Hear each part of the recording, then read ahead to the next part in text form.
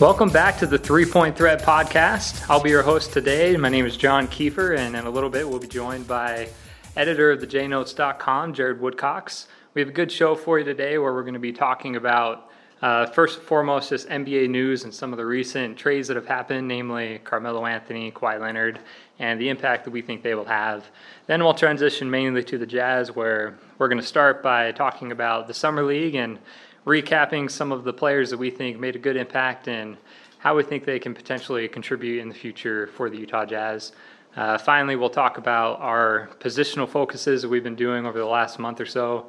We're going to be talking about power forwards today and some of the main power forwards for the Jazz last season, how we feel like they performed, and going into this next season, what we think they can do to take another step forward and help the Jazz continue on their playoff hunt. So, without further ado, let's get it started. Point one. So first things first, let's welcome Jared Woodcox to the podcast. How are you doing today, Jared? Good. How about yourself, John? I'm doing great. It's good to have you on again. Yeah, thanks, man. It's good to be doing the show again. Yeah. I'd just like to let everybody know Jared officially lives in Utah, which means he's no longer going to be a fan of the Pacers, but he's only going to cheer for the Jazz. Well, I am officially in Utah, but my love for the Pacers travels with me. But my love for the Jazz will always be the biggest, so I'll at least give you that, John. I can't. I don't understand. Where did this Pacers fandom even come from? Well, I mean, it's kind of random, actually. I just loved Reggie Miller as a kid, and I always thought the Pacers logo was cool as like a 7-year-old. So I kind of cheered for him as a kid. And then really where it really blew up is, my parents are both University of Wyoming alumni. And so I grew up, we had season tickets to all the Wyoming games as a kid. And so I really followed the Mountain West Conference close. And for one reason or another, I really liked Danny Granger, who played for New Mexico, whenever I watched him. And then when Danny Granger got drafted by the Pacers, it was kind of like the match made in heaven. I was super excited about it. And, I mean, if you recall, during those years when Granger was first playing for the Pacers, they were horrible. That was kind of the post-Mouse, the Palace years. But I still cheered for him and watched him whenever I could. And then when I got back from my mission, actually, the Pacers were finally good. Like, they were terrible when I left. And then when I got back from my LDS mission, the Pacers were great. It was the next year that they went to the Eastern Conference Finals. And I've just really loved them all along the way ever since. So that's kind of a brief history of why I like them. Kind of random, I know, but That's just still unacceptable, but sure. Oh, man. You're in Utah now. We'll win you over. I don't think you can split your heart like that for an NBA team. You just got to devote it all to one. That's what I tell my daughter. Like, I devote it all to you. So I don't tell my son that. Like, he understands. So. But if you have a son and a daughter, you're going to love them both, And I always tell people I have a West team and an East team. And if they meet in the finals, I'm going to be really disappointed. But until then, I'll be just fine cheering for them both. Man, if they met in the finals, I really hope you would cheer for the Jazz. But I would. Don't worry. Not even a question. But you're going to make one of those. You're going to buy 2 jerseys and cut them in half, and one will be Oladipo, the other will be Donovan Mitchell. Will be half and half. Well, that's what my Twitter header looks like right now. And honestly, during the playoffs, what I'll do, usually the Pacers will play first, if they play on the same day. I'll rush home from work to watch the Pacers at 5 o'clock, and I'll put all my Pacers gear on. Then as soon as they're over, I'll run to the closet and switch to my all Jazz gear. So, got to rep both teams. All right. You do what you do. Well, let's get started. As I mentioned before, we're going to be talking about just some of the recent NBA news, and since the last time we met, there's really only been 2 things that have gone down, and they've both been trades. The first is Carmelo Anthony getting traded to the Atlanta Hawks in exchange for, the biggest pieces were just Dennis Schroeder. And then he officially got bought out by the Hawks, and he hasn't signed with the Houston Rockets yet, but it's assumed that he will. Really, does that move the needle for you at all, Jared? Do you feel like Carmelo Anthony going to the Rockets makes them a better team? Initial reaction, no. I really think that Melo is well past his prime. He's well past being kind of the impact player that he once was. I did see something kind of interesting on Twitter, though, where people were kind of talking about how, the Rockets were kind of criticized when they added Mike D'Antoni. They were kind of criticized for, adding Chris Paul by some people. I don't know. Essentially what it was saying was that they've been criticized for some of their moves in the past, and so far they've done nothing but trend upwards with these kind of risky moves they've made. And then they equated that to, hey, don't just count Carmelo out yet. So, I mean, I'm willing to give him a chance there and see how he goes, but my initial reaction is that he's not really moving the needle for me. We saw how really inefficient and ineffective he was in Oklahoma City. Really, he was kind of a vacuum. When the ball went to him, it stuck with him, and his shooting numbers were among the lowest of his career. So unless he suddenly rediscovers his shot, or unless Mike D'Antoni's ISO-heavy system just totally fits into a T, I don't see it being that great for the Rockets.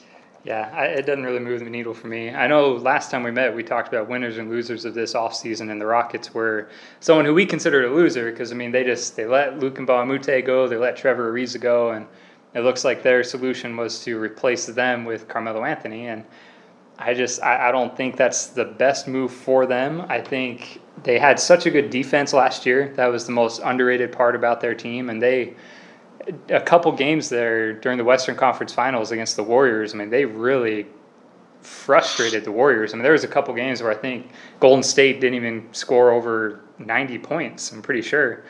And now you're replacing two really good defensive players who both shot the three, probably better than Carmelo, with a guy who can't play defense.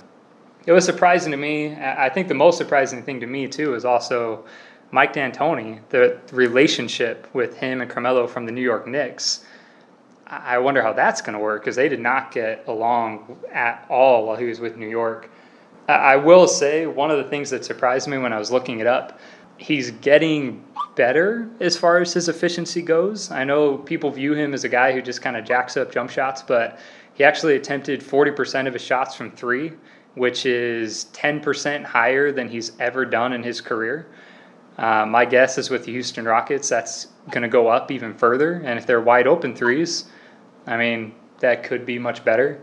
The down part to that is he getting smarter or is he just getting older? Because only 12% of his shots came at the rim, which is down from 35% when he played for Denver. So gradually since he left Denver, his shots at the rim are just going down and down and down. That's probably age and lack of athleticism. And maybe the Rockets are the type of team who can unlock something in him. Maybe playing with the stars of Chris Paul and James Harden makes him a better, more efficient player, and he's willing to be that third option. But, yeah, I don't know. For me, it was pretty confusing. Yeah, and I think you hit the nail on the head. Even if Carmelo Anthony has, an offensive revival this year and just becomes this awesome piece offensively for the Rockets, at the end of the day, come playoff time, if the Utah Jazz, who, don't get me wrong, I love and think are a great team, but if the Utah Jazz were able to exploit Carmelo Anthony defensively and win that series, just think of what a team like the Warriors are going to be able to do to the Rockets. They'll be able to exploit the matchup with Carmelo Anthony all night long, and, I wouldn't be surprised if he finds himself limited in minutes. So one thing I will say, Carmelo Anthony's already said he's not coming off the bench, that he's not a bench player, which we'll see how that pans out. But, Mike D'Antoni has the sense, like, for example, with Joe Johnson. Joe Johnson, I love the guy. He was great with the Jazz, obviously, while he was there. But Joe Johnson fell out of the Jazz rotation, not only because of injury, but because, he wasn't playing defense. And then in Houston, it was kind of the same thing. D'Antoni rarely played Joe Johnson, despite his big name, despite the fact that they brought him over, after he was bought out by the Kings. And even though Melo's going to have a worse attitude than Joe Johnson, I can see D'Antoni at some point being like, look, dude, you're hurting the team. Hit the bench. I don't think there's going to be much of him being hesitant to play him or not if he's not being effective, if that makes sense. Yeah, and I know I sent out a tweet after that press conference where he said, I'm not coming off the bench, and basically just I wonder if there's another star who has a bigger misconception about their talent level at this time. Yeah. I don't know if there is. The one thing I will say is when I looked at the roster, who's playing power forward over him? Without Trevor Ariza, without Luke Mbamute, it does kind of get to a point where it's he actually might be their best power forward because this offseason has been really poor for them. And, really just looking at their roster, unless you're going to play P.J. Tucker, who's only 6'6", at the power forward. I mean, he's big enough and strong enough to maybe do it, but I mean, Ryan Anderson, and that's not that great of an option either. So I don't know. Now that Ariz is out of the equation, I mean, you probably have PJ starting at the 3. I would assume. I don't know. It's going to be interesting to see. Yeah. I mean, the other part of this trade was the Hawks are sending Dennis Schroeder to OKC. And I'll just say one of the things that really has surprised me has been Twitter's reaction to this trade and just the analysis that has gone on. I see a lot of people who are doing their projections for the Western Conference now that the offseason is kind of winding down. And I'm seeing a lot of people putting OKC as the second or third best team in the West. And I don't understand it. Is it because just losing Carmelo Anthony is that big of an upgrade? Or is it because they really feel like Dennis Schroeder is going to make that big of an impact? I feel like it's kind of a wash. Like, I didn't feel like Dennis Schroeder was very good last year either. I feel like he was one of the more inefficient point guards in the league, so it didn't really move the needle for me either. I don't feel like they're going to be much better. What do you think? Yeah, I mean, I think with people that are rating OKC high, I think one of the big things is addition by subtraction. They think that, taking Carmelo out of the lineup will make them better. I also think a lot of people are basing that on Andre Robertson coming back healthy and them having an elite defense all year long. And then I also think a lot of people are basing it on, they're not going to have the adjustment anymore to Paul George and Russell Westbrook playing together. There's going to be, maybe some of those cohesion things ironed out. Yeah, maybe continuity. I guess with all that, I'm saying, I can see it being possible that, maybe if the Thunder just click next year, maybe they will be better than the Jazz in the regular season. It's entirely possible. Injuries, all that, who knows how it's going to play out. But I just don't think the Thunder have taken as huge a leap as some people want to think. And I think you're spot on with Dennis Schroeder because I have never been a big Schroeder fan. In fact, when the Hawks traded Jeff Teague and kind of thought that Schroeder could take over for him, I mean, I'm not a huge Teague fan either. But I thought the Hawks were making a huge mistake because I was like, if they think Schroeder's their guy for the future, I think they're terribly mistaken. I mean, the guy's fast, he has athleticism, but he's just not a good finisher, and he's not a good three-point shooter. He just doesn't really do anything all that well. And you have him and Westbrook, which, is he going to back Westbrook up? Is he going to play at the same time as him? It really brings about a lot of questions. And I think Billy Donovan is a good coach, but I also think he struggles sometimes knowing who to play together, knowing how to do his rotations. I could see there being some issues there with Schroeder and Westbrook. So I guess, long story short, I could see the argument where the Thunder are a little bit better. But at the end of the day, I don't think they're going to be, just this monumental team to beat in the West by any stretch of the imagination. Yeah, I think Schroeder gives them something that they haven't had in the last few years, which is just a backup point guard, like a really, really good backup point guard. I don't think he's a good starting point guard, but as a backup, he's probably one of the better ones in the league. But I also heard some people just throwing out the idea of, well, if Westbrook is willing to kind of shift over to the 2, like they could play time together, and then you have a lineup of Schroeder, Westbrook, Paul George. It's not Jeremy Grant. Is that the Grant they have? What brother do they have? It's Jeremy or Jerry, and I can't remember which one. I think it is Jeremy Grant. But they have Grant at the 4 and then Adams at the 5. Like that's really not a bad lineup. But I think the biggest thing is like how many players are. I don't think Schroeder can play off the ball, and I don't think Westbrook can play off the ball. And there's only one ball, so I just don't feel like them playing together is really going to work.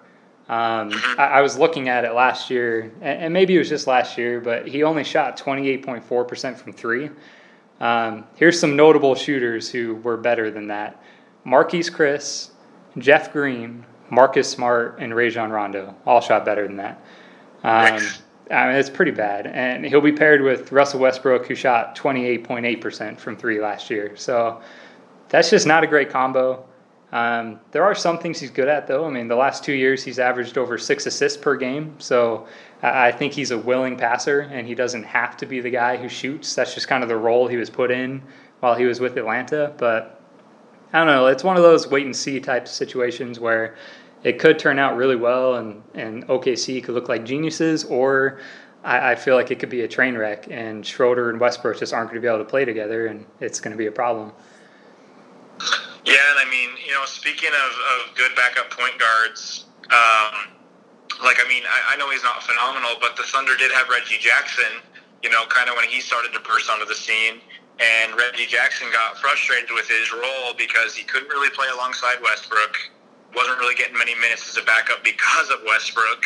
And I could see a very, very similar thing happening with Dennis Schroeder. I mean, they're not the exact same player by any stretch of the imagination, but there's enough similarities there between Jackson and Schroeder that I could see that being the case.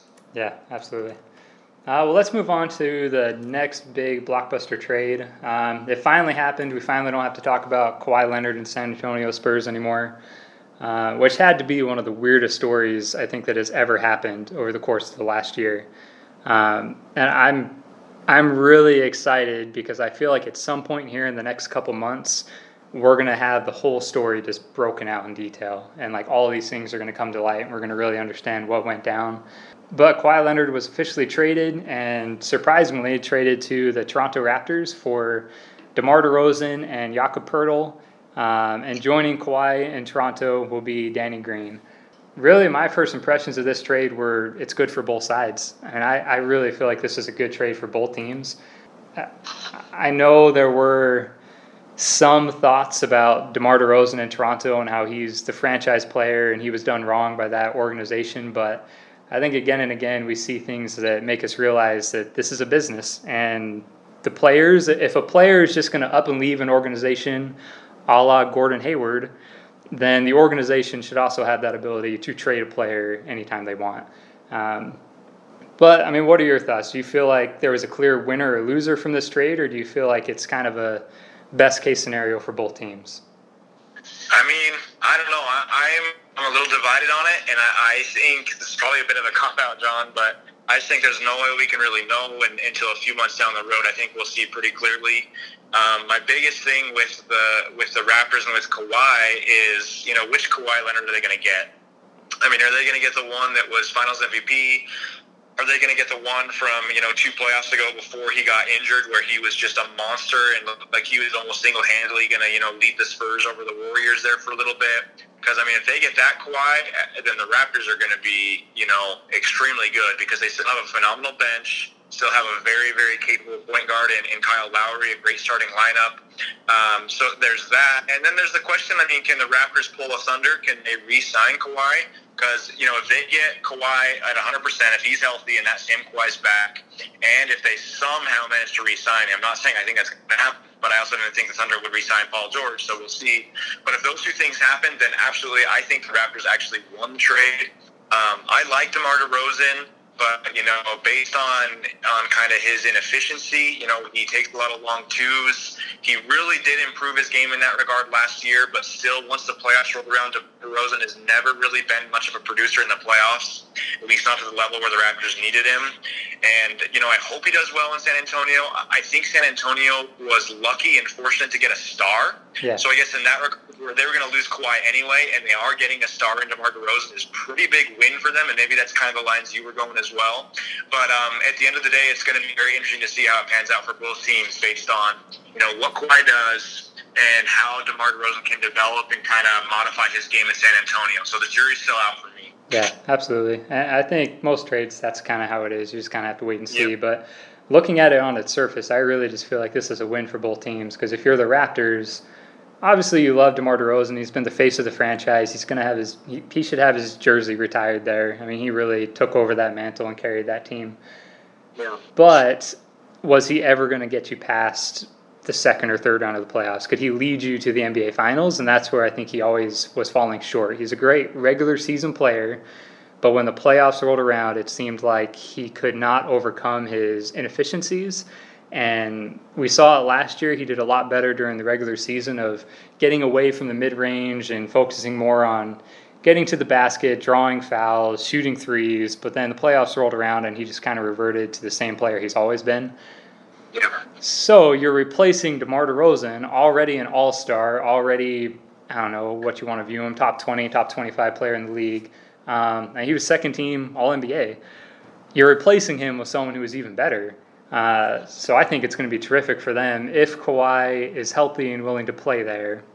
regardless of if he stays or not, I think this next season is going to be a really, really great year for them.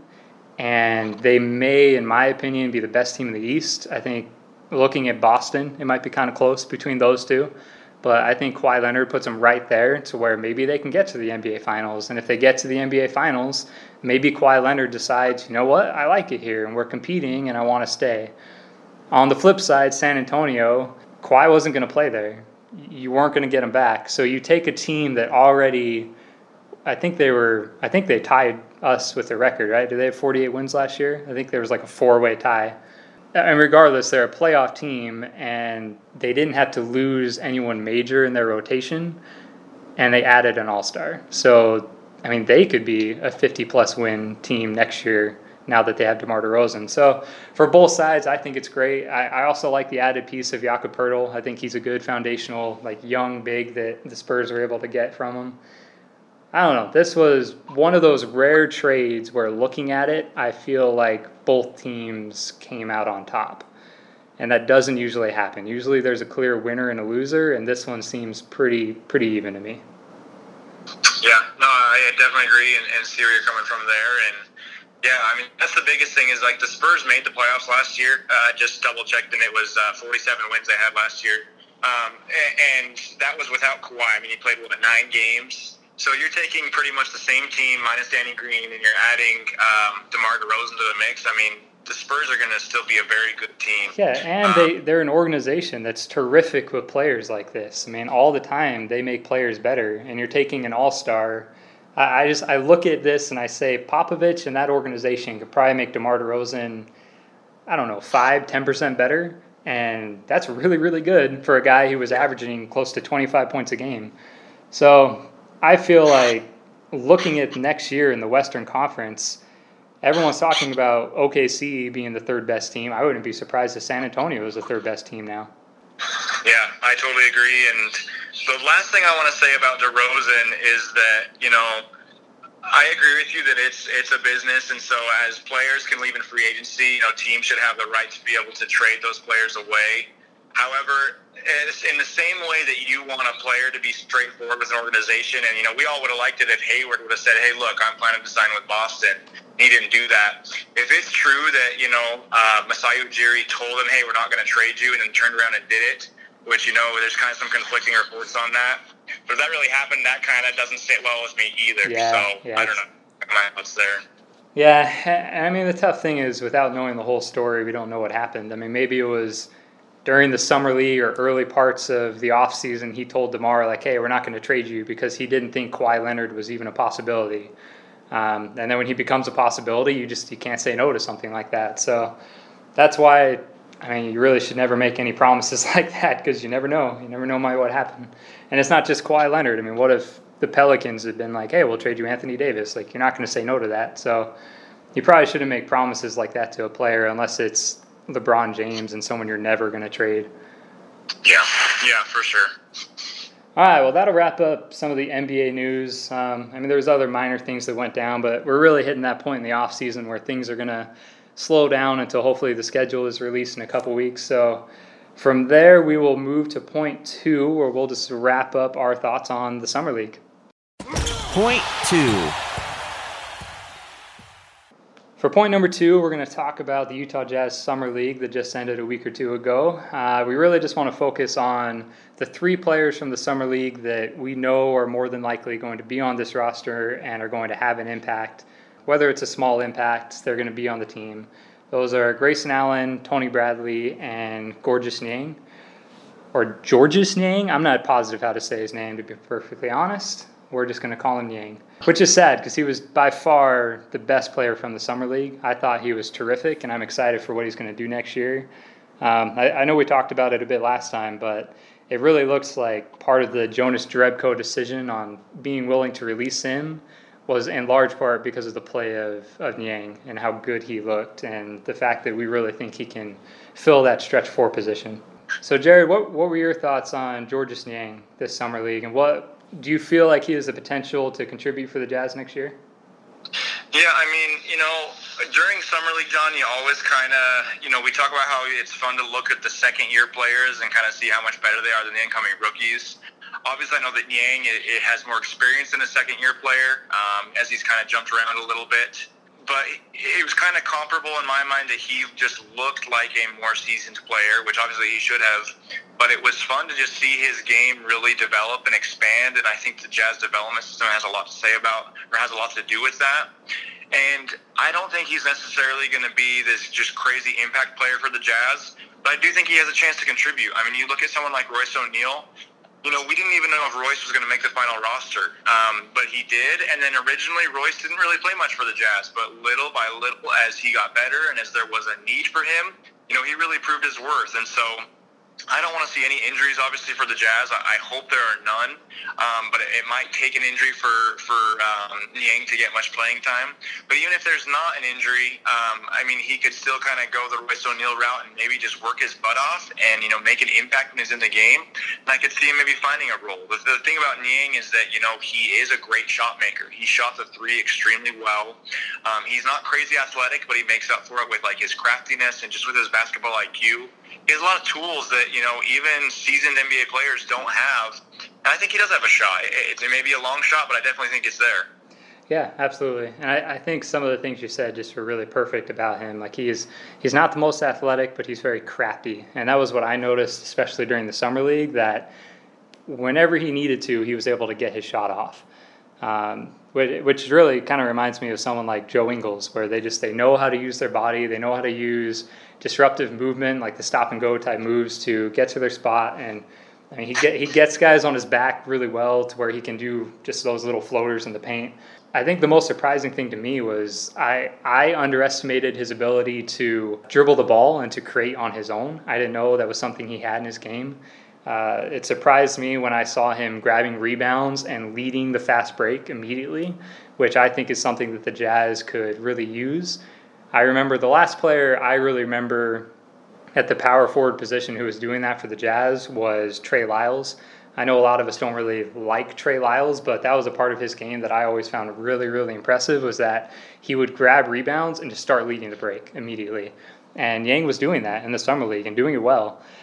Also, his just distributing ability. During the G League last season, he averaged about 4.2 assists per game.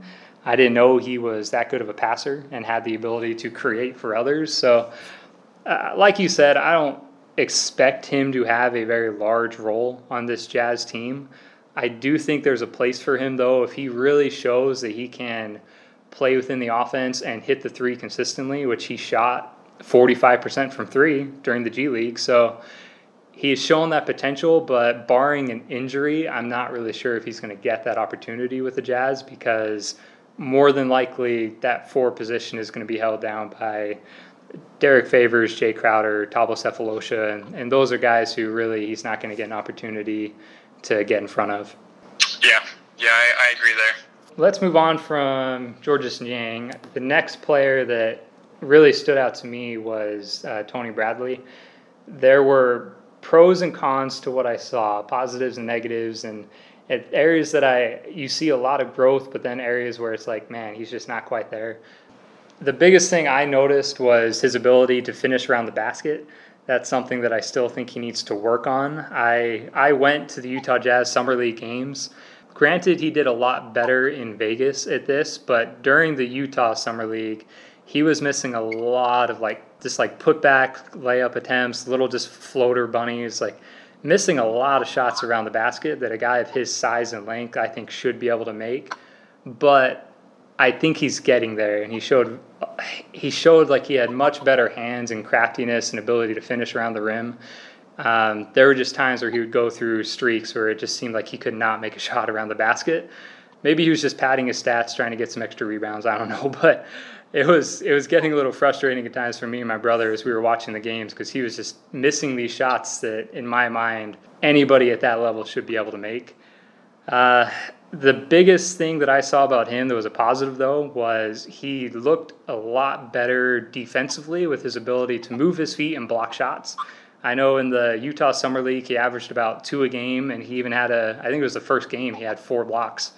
Looked really good with his ability to keep a guy in front of him, play positional defense, and use that 7'6" wingspan to disrupt the offense. Yeah, and I think, with Tony Bradley, obviously the Jazz, they were high on him. That's why they traded to draft him when they did. So I think that they have a lot of belief in him, and I think he's shown improvements, which is key. To me, the biggest thing with Tony Bradley is going to see, okay, this year, is he going to get Ekpe Udoh's minutes, or is the fact that the Jazz kept Udoh a sign that they know that Tony Bradley's not ready yet? So, I don't know. I think Bradley still has a ways to go before he's actually contributing at all for the Jazz. I think even if there's injuries, we're going to see Udoh have the minutes ahead of Tony Bradley. But yeah, I mean, he's showing nice things. He's super young. He's coming a long way. I think he has the potential to be an awesome rebounder and potentially even an awesome post scorer if he just gets a little bit of those, those finishes and those touches close to the basket a little more under control. Yeah, he definitely flashed the potential that shows why the Jazz were willing to trade to get him. I specifically remember during the Memphis Grizzlies game, he was up against Jaren Jackson Jr., who, coming out of the draft, people viewed him as the best shot blocker in college. Tony Bradley backed him down and then had a really nice spin move that led to an up and under reverse layup. And just moves like that make you see, like, okay, that's what the Jazz are seeing, and that's what they think it can become. It's just not consistent right now. Hopefully he can get there, though. He's still really, really young, and I think you're right. My guess is a big reason why we're seeing Udoh back this year is the Jazz know that Bradley isn't quite ready yet. And with Gobert's injury history, I don't know if they're willing to risk having Tony Bradley being the primary backup center. Yeah, I'm with you 100% there. So let's move to the final player, Grayson Allen, obviously the Jazz rookie. I'll let you start off with this one. I know you, after the Summer League, you said you're still kind of torn on Grayson Allen. What are the things you like about him and the things you don't like? Well, I mean, the biggest thing I like is that apparently Donovan Mitchell wanted him on the team, so I guess I'm going to trust Donovan Mitchell on this one. But, besides that, I've said it before. I mean, I'm a little bit hesitant on Grayson Allen just because of obviously his reputation and some of the negative connotation things that could bring. But really on paper, there's a lot to like. I mean, obviously his three-point shooting, his sneaky athleticism. I think you touched on this last time, John, but he's a sneaky good passer.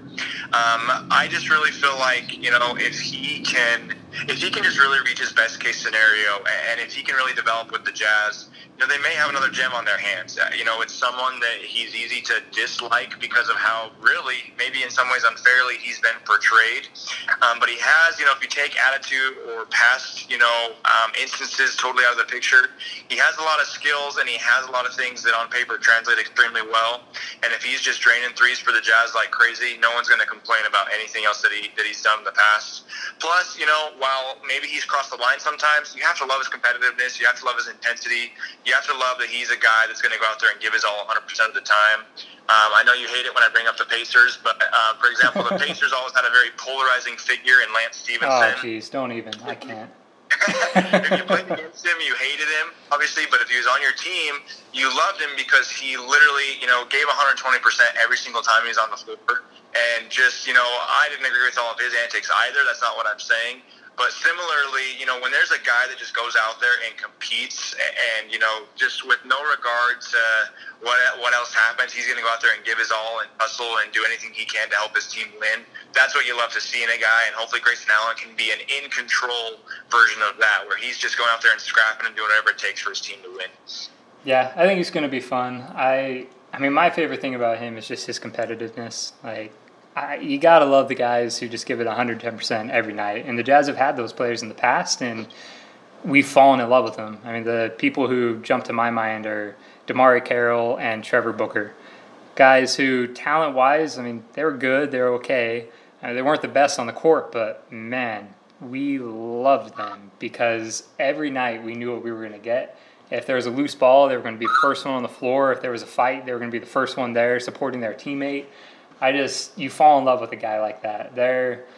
I guess Lance Stevenson, they're the guy that everybody else hates, but if he's on your team, you love.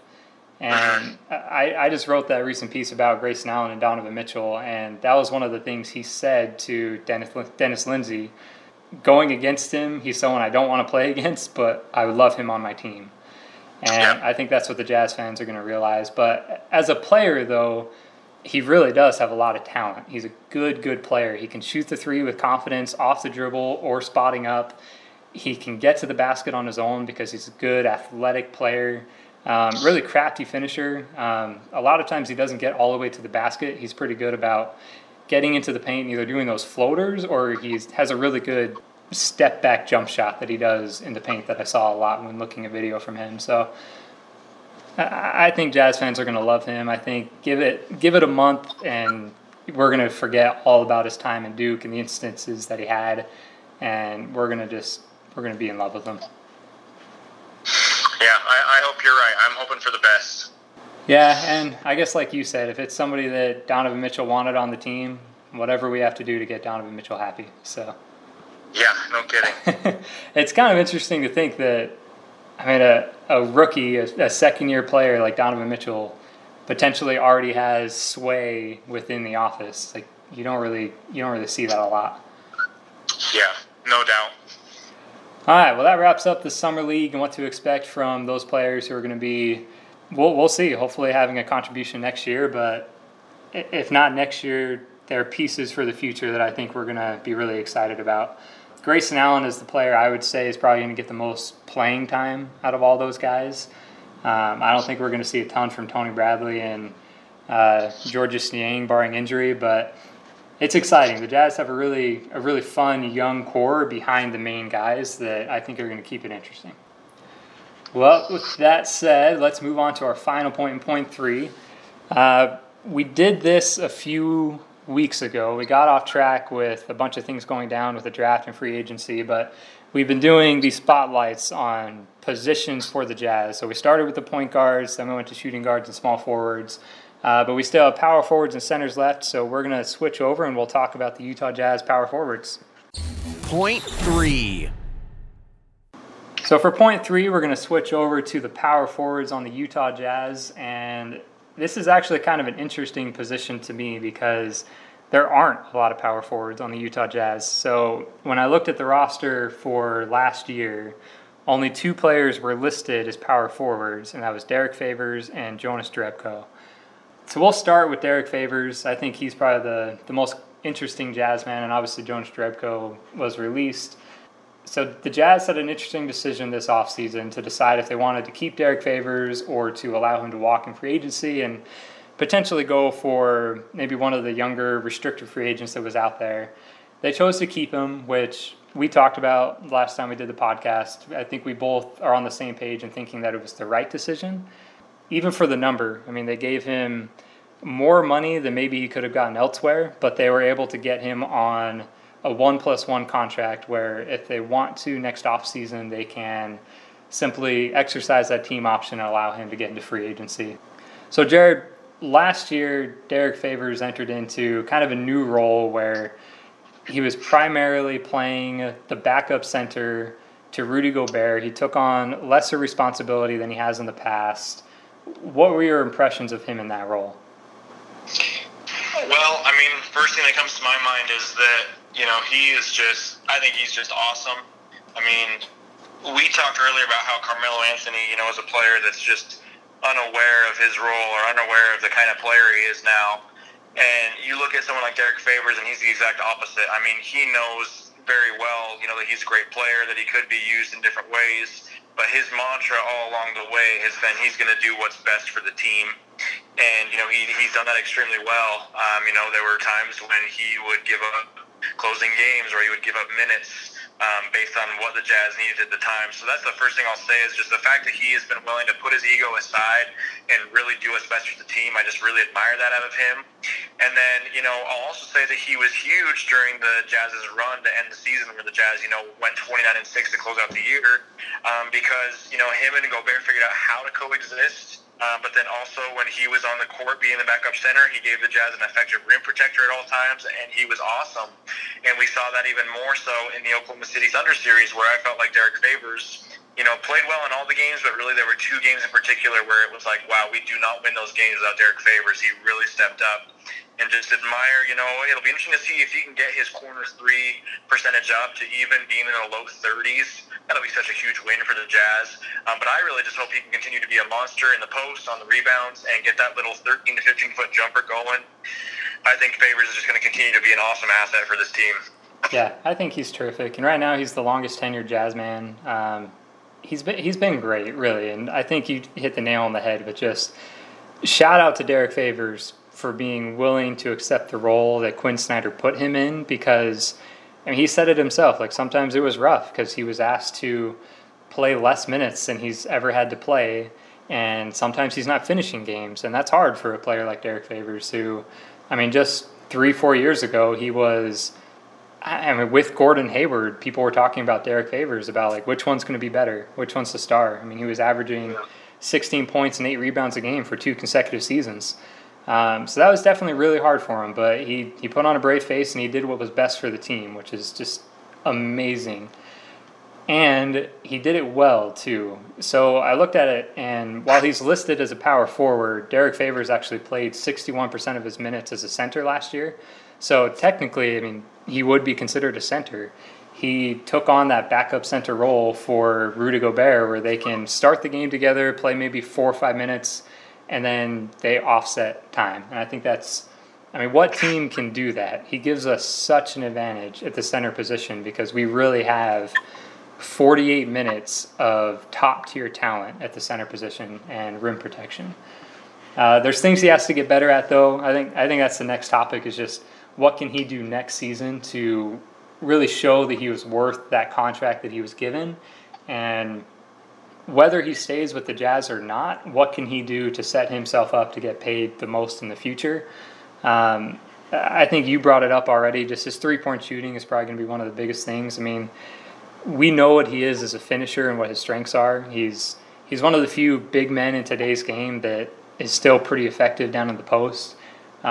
Pick and roll wise, he shot 72% within 5 feet from the basket, which is one of the top numbers in the entire NBA. That was better than Rudy Gobert. Really good finisher at the basket, but the biggest question is, can he shoot that three? So last year, he shot the most threes that he has in his entire career, and still didn't take one per game. He was at 0.8 attempts per game. So, my biggest question is, do we think that he can get to 2 3-point attempts per game? Just 1.5. And then can he up his shooting percentage to where last year he shot 22% from 3? Can he get that to 30%? I think those are going to be the two biggest questions on Derek Favors. And if he can do that, I think he's going to really benefit the Jazz as far as our spacing is concerned. And he's going to set himself up for another large, big contract in the future. Yeah, without a doubt. And even if he didn't get better, which I don't foresee happening and don't want to happen, I feel like what he brings right now is just so underrated, and he has so many skills that the Jazz, really know how to utilize so well. And you talked a lot, John, this offseason about if not Derek Favors, then who could the Jazz realistically replace his production with? There was nobody. There was no one even close to Favors they could have replaced him with that made sense from either a fit or a financial or standpoint. There wasn't anybody, and so this was an absolute no-brainer. And it's just, I'm so glad that he's excited to be back, and I'm so glad the Jazz found a way to get him back, and that maybe he's being overpaid. I kind of put that in quotes for this year, but really with it being such a flexible deal, it's the Jazz can afford him this year, and then they have flexibility on him in the future. So just a huge win on all sides with this Derek Favors agreement. Yeah, I think it's going to be great, and I'm so excited for next year because I think it's going to be even better, especially if Rudy Gobert can stay healthy. And also just for Derek Favors, just kind of having that peace of mind, it's not a contract year anymore. You got paid, you've got your money, and he just focused on basketball and getting better. And really, there's things that he does better than Rudy Gobert that we don't really talk about. One, he is a better shooter, whether it's just shooting that 15-foot jump shot like you said. And then I pointed out he's better at finishing around the rim. Gobert is more of a lob threat for sure, but Derek Favors, that's 72% finishing within 5 feet is just elite. That's an elite level at finishing around the rim. The other thing that I think is underrated in his game, and we saw it more against OKC and against the Rockets. Just his ability to guard the perimeter. He's a better perimeter defender than Rudy Gobert. So when he gets switched onto James Harden or Chris Paul or Russell Westbrook or whoever it might be, he stands a much better chance of being able to limit their effectiveness. And I think that's a part of his game that's really underrated and is a huge benefit to the Jazz. So we won't talk too long about Jonas Jerebko. Just like I said, he's no longer on the team. The Jazz decided on, I guess it would have been July 9th, to not exercise his team option and allow him to go into free agency. And then it seemed like almost immediately after they allowed him to walk, I was seeing that he signed with Golden State Warriors. So I imagine he was pretty much, I'm guessing the Jazz were very vocal and communicative with him, telling him, hey, there's a good chance that we're not going to re-up your contract. So he was already having his agent out there in discussions. So good for him. I mean, he was really a nice player to have on the team for 1 year. I liked him. I know we've talked about this before. My favorite thing about Jonas Jerebko was he's obviously limited in certain areas as far as his athleticism is concerned, but he had more heart than almost anybody on the court when he did play. I mean, he hustled harder than anybody, and you could see it in his play. And again, Jazz fans, we recognize that and we appreciate that. And I wish him the best of luck. I hope he does really well with the Warriors. I hope he gets another ring. Yeah, I mean, I really like Jerebko, and I was happy to have him. And at the end of the day, though, he wasn't necessarily crucial for what the Jazz were doing. I felt like a lot of his shortcomings, especially defensively, were exposed during the playoffs, especially in that series against the Thunder. Yeah, I mean, I hope that he can do well. I hope he gets an ovation when he comes back to Salt Lake City if he finds any playing time with the Warriors. But I'm going to disagree with you. I hope he doesn't get a ring because I can't cheer for the Warriors to ever get a ring, no matter who's on their teams. Yeah, I know. Just to accept the inevitable, it's going to happen. Yeah, that's true. But I think that's a big thing to point out, though, is just looking at his minutes during the playoffs, and I think that's a big part of the decision that the Jazz had to make was this is a guy who, while we really like, when it came down to the most important part of the year, they only played him 8 minutes a game, and he averaged 2 points in those 8 minutes. I mean, they were really only playing him in games where it was a blowout and it didn't matter anymore. So I don't know if that's necessarily someone that you really have to keep on your team. And if they were able to release him and then sign Georges Niang for less money, I mean, financially it just makes sense to take the younger player who you're going to pay less money, but it's going to, I mean, Georges Niang is probably going to give you 80 to 90% of what Jerebko is giving, and that's fine in 10 minutes a game. There are certain areas that I think we're going to miss. I mean, big thing, he shot, I believe it was 43% from three. I mean, really, really effective three-point shooter, and that's something the Jazz are going to miss because in my mind, that was the biggest need this offseason was we needed more shooting, and I don't know if we're coming back with more shooting now that Jerebko is gone. So that's something that I think the Jazz are definitely going to miss, but how do you think they're going to fill him not being on the roster anymore? Because, I mean, we already said that Georges Niang probably isn't going to get much playing time, so with Jerebko not getting his 15 minutes a game that he got this last season, who do you think is going to take over those minutes? Well, I think the hope is that Thabo and Crowder can kind of fill that role. Obviously, Jerebko was a better three-point shooter than both of them, which does raise some concerns. But again, 15 minutes a game, but also Jerebko had a lot of DNPs as well. And so I don't think that it's absolutely vital. His role wasn't ever, completely vital.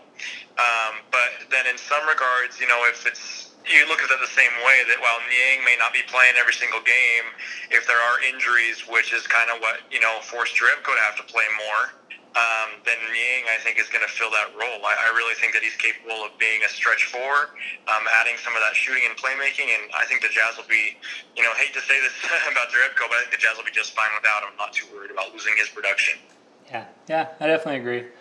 And I think it's really just interesting talking about the power forwards for the Utah Jazz and realizing that our primary power forwards have historically played the three.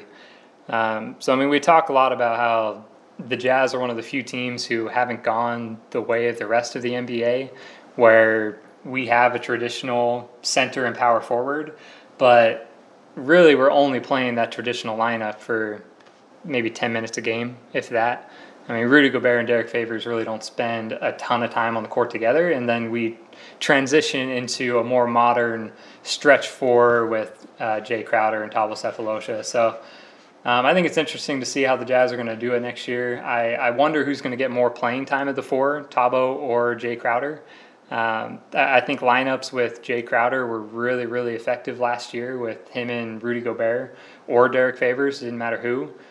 I'm curious to see what's going to happen with those two, because I feel like between Crowder and Sefolosha, I feel like one of them is going to be a bit more of like an odd man out, because I don't think you can play them both together with their three-point shooting.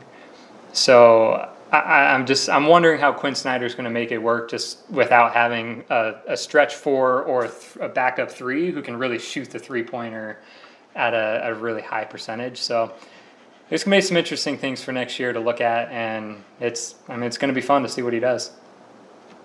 Yeah, for sure. That's one of the biggest question marks, because obviously those two never played together this past year because Sefolosha got injured before the Jazz traded for him. So that's one of the big question marks heading into the season for sure. Yeah, definitely. Well, I think that'll about wrap it up. Any last second thoughts you want to share, Jared?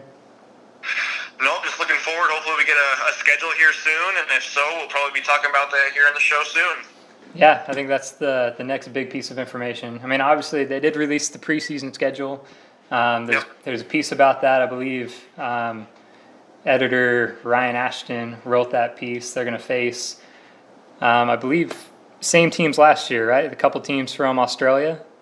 I can't remember what their names are, but... Yeah, I believe the Sydney and maybe Perth or something like that. But then, the big one is we get to see Kawhi Leonard with the Raptors, so that'll be fun. Yeah, that's going to be really cool. Hopefully he plays. I was looking at that, and that'll be really fun. Yep. Cool. Well, exciting times. Hopefully they'll release that schedule within a week or two, and we'll be able to dissect that and have more Jazz basketball to talk about during these dead August months. Yeah, it's the worst. I can't do it, Jared. I need basketball in my life. I know. I was actually watching Hardwood Classics last night. I was so missing basketball, and the 76ers beat the Lakers in Game 1. It was pretty exciting. How hardwood are we talking? How long ago was that? It was 2001. Game 1 okay. That's like the Allen Iverson when he went off. Yeah. Okay. Yeah, I mean, the Lakers won the next 4 after that, but Game 1 was sure memorable. Cool. All right. Well, that'll do it for us. Thanks so much for listening and following us at thejnotes.com. Make sure you continue to follow the website. We are consistent about getting things up there. I know it's the dead time of the year. There's not a lot to talk about, but we find stuff to talk about because we love the Jazz. So make sure you're visiting the site often, and follow us on Twitter. You can follow me at John_Keeffer. Follow Jared at Jared Woodcox, and we'll talk to you soon.